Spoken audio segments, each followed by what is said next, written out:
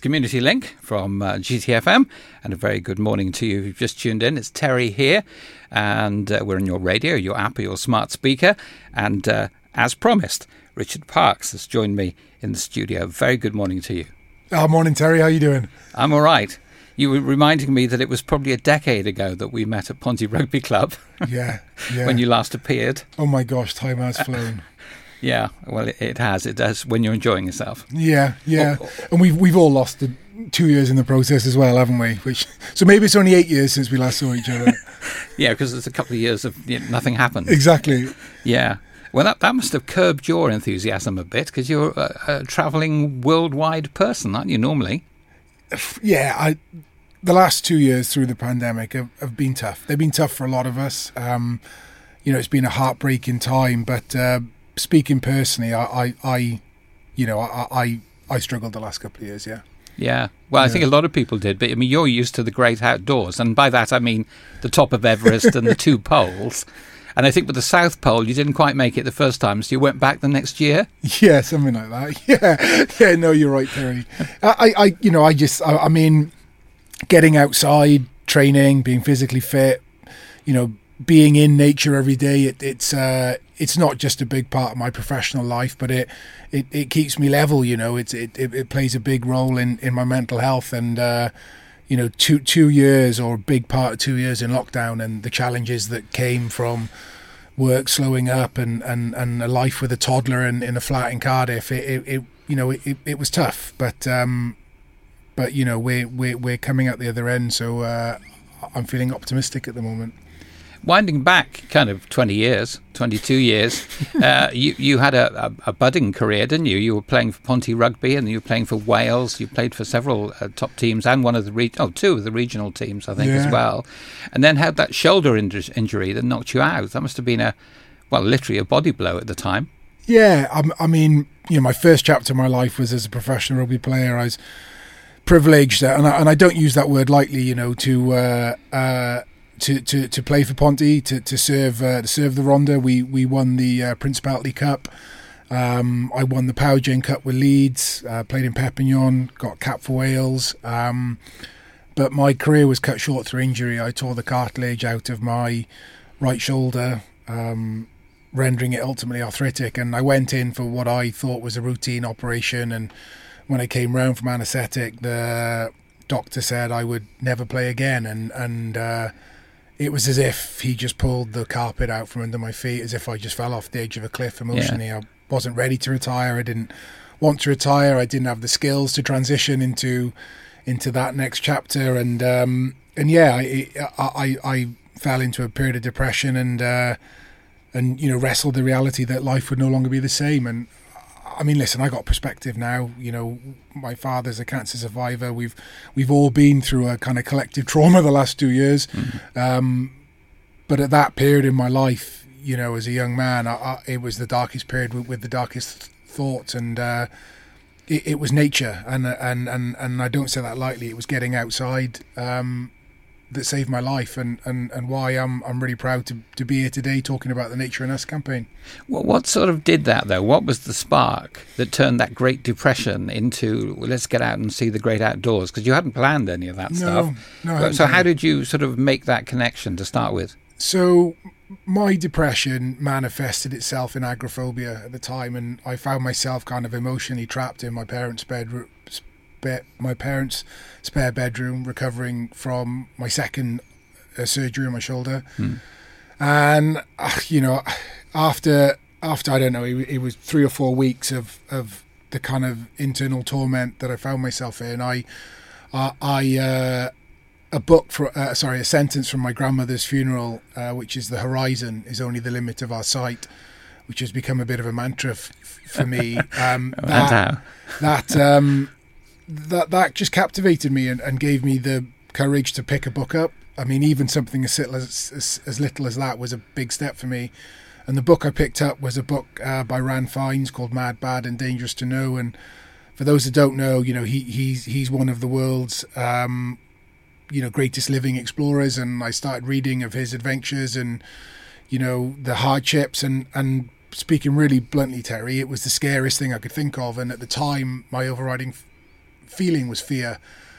And it was my way of getting control of my life and channeling my energies into something positive, and that was learning how to climb. And the first step, I mean, I was in Newport at the time, the first step was literally taking my dog out for a walk and venturing down to the Newport wetlands down by the lighthouse on the coastal path down there. And, you know, over a period of weeks, it started off as a chore, but then became, you know, therapeutic and actually really enjoyable just to, you know, be out with my dog and hearing the birds singing and smelling all the different smells and you know, simply just being in nature. And it started off as therapy, and it's now, you know, over a decade later turned into my office. Yeah, it was a big office, isn't it? Yeah, it is a big office. Yeah, it is, but full of fresh air. Certainly, at some other places you've been, like, I mean, those walks, you know, with the dog, turned somehow in probably 5 years or so to going to the top of Mount Everest, and not people do that. It's a good view, I guess. Oh, it's an incredible experience, and I was particularly lucky because we've all seen the kind of horror stories of the horror, so the pictures of kind of the queues on Everest and Hillary Step, and I mean, it's just a simple equation, you know, 200-300 people a year trying to get onto something that's probably you know, as big as half a door. You're going to have a queue to get there, but when I summited, because it was part of that 737 challenge, a world first project to try and become the first person to stand on the highest mountain on each of the world's 7 continents and stand on the North and the South Pole in the same calendar year. A mountain called Denali, the North Pole leg, and Everest all fell into the same weather window. So me and my team arrived on Everest about a month behind everyone else. And you're normally on the mountain for anything from 6 to 10 weeks acclimatizing. So because I arrived late, it meant that I wasn't ready to attempt in that first weather window. It really amplified the pressure, but luckily when we did have a second weather window, it meant that we basically had the mountain to ourselves because the vast majority of teams had already summited. So we were breaking trail, digging ropes up, and actually I had about 7-8 minutes on the summit, which is, you know, a lifetime. To sit on top of the world and well, just to experience it. I mean, I can remember looking out, and I've got a photo, and believe it or not, at that altitude, you know, just under 9,000 meters, you can actually see the curvature of the Earth. And I've got a photo, and you can actually, it looks like something from a movie, but it really is the curvature of the Earth. It's an incredibly privileged experience. Well, that's quite a perspective, isn't it? And so it's given you this perspective on nature, and you're here today to talk about a nature initiative from Natural Resources Wales, Nature and Us. We'll find out about that in a mo. For Rhondda Cynon Taf, we are GTFM. Let's get back to our guest, Richard Parkes, today. Richard, that's, I mean, we've set you up now. You are the guy who likes wide open space and some, okay? So you're more than qualified to get involved in this Natural Resources Wales initiative, Nature and Us. And this has been going for a bit of a time now, I understand. And there's a couple of events left that people can take part in online towards the end of the month. Yeah, absolutely. Natureandus.wales is the website where everybody can kind of get the information. But it's a really, really cool campaign that's been spearheaded by Natural Resources Wales, but is engaging multiple stakeholders, from community groups to schools to local councils to corporates, and it's a campaign to collect a shared vision for the natural environment that we want in Wales, and it's super cool because we will all have different opinions of nature, we'll have different relationships with it, but what's become really, really clear is it's critical to protect it.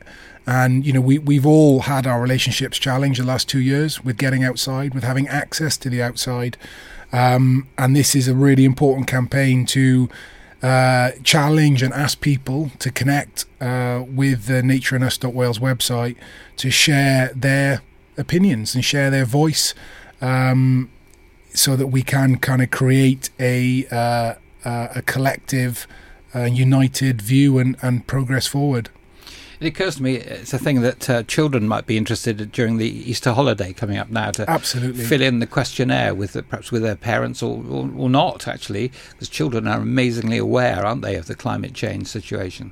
Oh, incredible. We throughout the campaign, we've worked with a number of schools, and the engagement and the savviness that young people are showing now is truly inspirational. But it's not fair that we put it all on their shoulders. We've got to roll our sleeves up as parents, to make the changes in our life so that they will inherit the Wales that we enjoyed. Because, that's the hard reality. I mean, there are mountains that I've climbed in Ecuador that my son Fred won't be able to climb now, because of glacial recession and rockfall. That's not far from us, and considering that, most of us in Wales are not that far from a natural environment, protecting it so that our kids can enjoy it like we have is something that I feel really passionately about. And of course, with climate change, with the weather changing, I think 1 in every 7 properties in Wales is potentially, a flood risk. And that's a lot of properties, actually, not just around the coast, but obviously we've seen it here in RCT, the massive floods from Storm Dennis. Yeah. So we are all living this. I mean, it's not just something that the scientists are predicting that we can quietly ignore because, it won't affect us. It is affecting us. And as you say, our children inherit it. And you really worry, don't you, about you really worry about, your own children and their children, whether actually there'll be a world, a habitable world for them to inherit. I do, Terry. Yes, my opinion. Yeah, and it can be such a big problem, but I think what's really important for me is that we have the opportunity to create a relationship with nature, because if we care about something, it'll inform our decisions. We want to protect it, and I think that's why Nature and Us is such an exciting campaign for me, because it's not just filling questionnaires in on the website. That's one way you can get engaged, but you could submit poems, songs. There's next month I'm going to a poetry reading around kind of poems that are inspired by nature. Whatever medium you or your kids or your school or your company want to engage with, there's a way to do that, and that's really cool. What about the events towards the end of this month? Because there are a couple of online events people can take part in, aren't there? Yeah, so we've got a few more weeks left of the campaign, but I imagine that as long as people have got an opinion, as long as people are talking, that there'll be an opportunity for somebody to listen. All the information is on natureandus.wales. It's a really thorough website and really interesting. And every time I go on there, I learn something new, which is really cool. What's next for you? What's next? So I've got some really exciting projects based here in Wales now, which is really cool. I mean, this is the 10-year anniversary of our coastal path, which is a really, really special time, especially as we're kind of all emerging from our houses and from our lounges and bedrooms. So I'm working on a project with Visit Wales on the coastal path, which is something I'm really excited about. I've just released a film on ITV called Climbing Out of Lockdown, which was looking at the mental health impacts of COVID on us all, and that's still available on ITV.com programs. Yeah. And next month I've got a program on S4C coming out called Iaith ar Daith. Well, my episode of Iaith ar Daith, because I've been learning Welsh through lockdown, and it's something I'm really proud of. Excellent. Yeah. So was that a sort of lockdown thing? I think I'll learn Welsh. So no, my lockdown thing, like many people, was renovating a house. I got on the tools and loved it. I mean, I don't say these things lightly, but nature saved my life in that first period, that transition from rugby. This time it was working on the house that kept me sane. Well, diolch to you. Thank you very much. Diolch a ti. Yeah, you're ahead of me. I probably ought to learn it as well, running a radio station here. And I've sort of promised to. But at the beginning of in lockdown, I had two choices, really. One was learn the keyboard, because my daughter bought me a keyboard. Oh, so you've always wanted to learn the piano. I have, actually. And I've been playing records for 50 years on the radio and quite interested in music. So she said, well, why don't you play some? Good for you. So she got me a keyboard and a brilliant tutor. Yeah. So I'm doing that because it was that or learn Welsh, right? Well, and I there's knew a always bit time. more about music than I knew about Welsh, although I lived here a long time now. Yeah. So, Oh, there's always time. I was terrified. I'm not gonna shy away from that, Terry. But dwi'n joio dysgu siarad Cymraeg. I enjoy learning Welsh. It's not as scary as people think, or certainly as I thought. No, and there's a different dimension there. I mean, I find myself watching S4C quite a bit with the subtitles on because I love the singing, I love the music. Yeah. I mean, there was a wonderful choral thing on there last Saturday night, Sunday night, Yeah. which is a final, and with all these choirs. And they weren't all traditional male voice choirs. There were, a huge range of different sorts of singers. And they were all brilliant. Yeah. I mean, I couldn't have been a judge on it because I couldn't have chosen one between the other because they were all that good. But if you just stay in the world of English, you actually miss a lot of that stuff. Oh my gosh, yeah, that was my experience filming for the episode. Yeah, absolutely. Having experienced what I've experienced, I would take Welsh over learning the keyboard any day, Terry. That sounds much more difficult to me. Yeah, well, it's just quite interesting. The key stuff is quite interesting, but there we are. Okay. Well, there we are. You are learning it. It's great. Well done. Look, it's been fabulous talking to you today. Thank you so much for coming in and telling us all about. I'm getting a beady eye from the fellow who brought you in. We need to say nature and us again, at least once, maybe twice by the end of this. Natureandus.wales is the web address, and that's all the stuff is on there. Absolutely, yeah. Thank you so much. And good luck with what you do next. Thanks, Terry. Walking Cheers. around the country.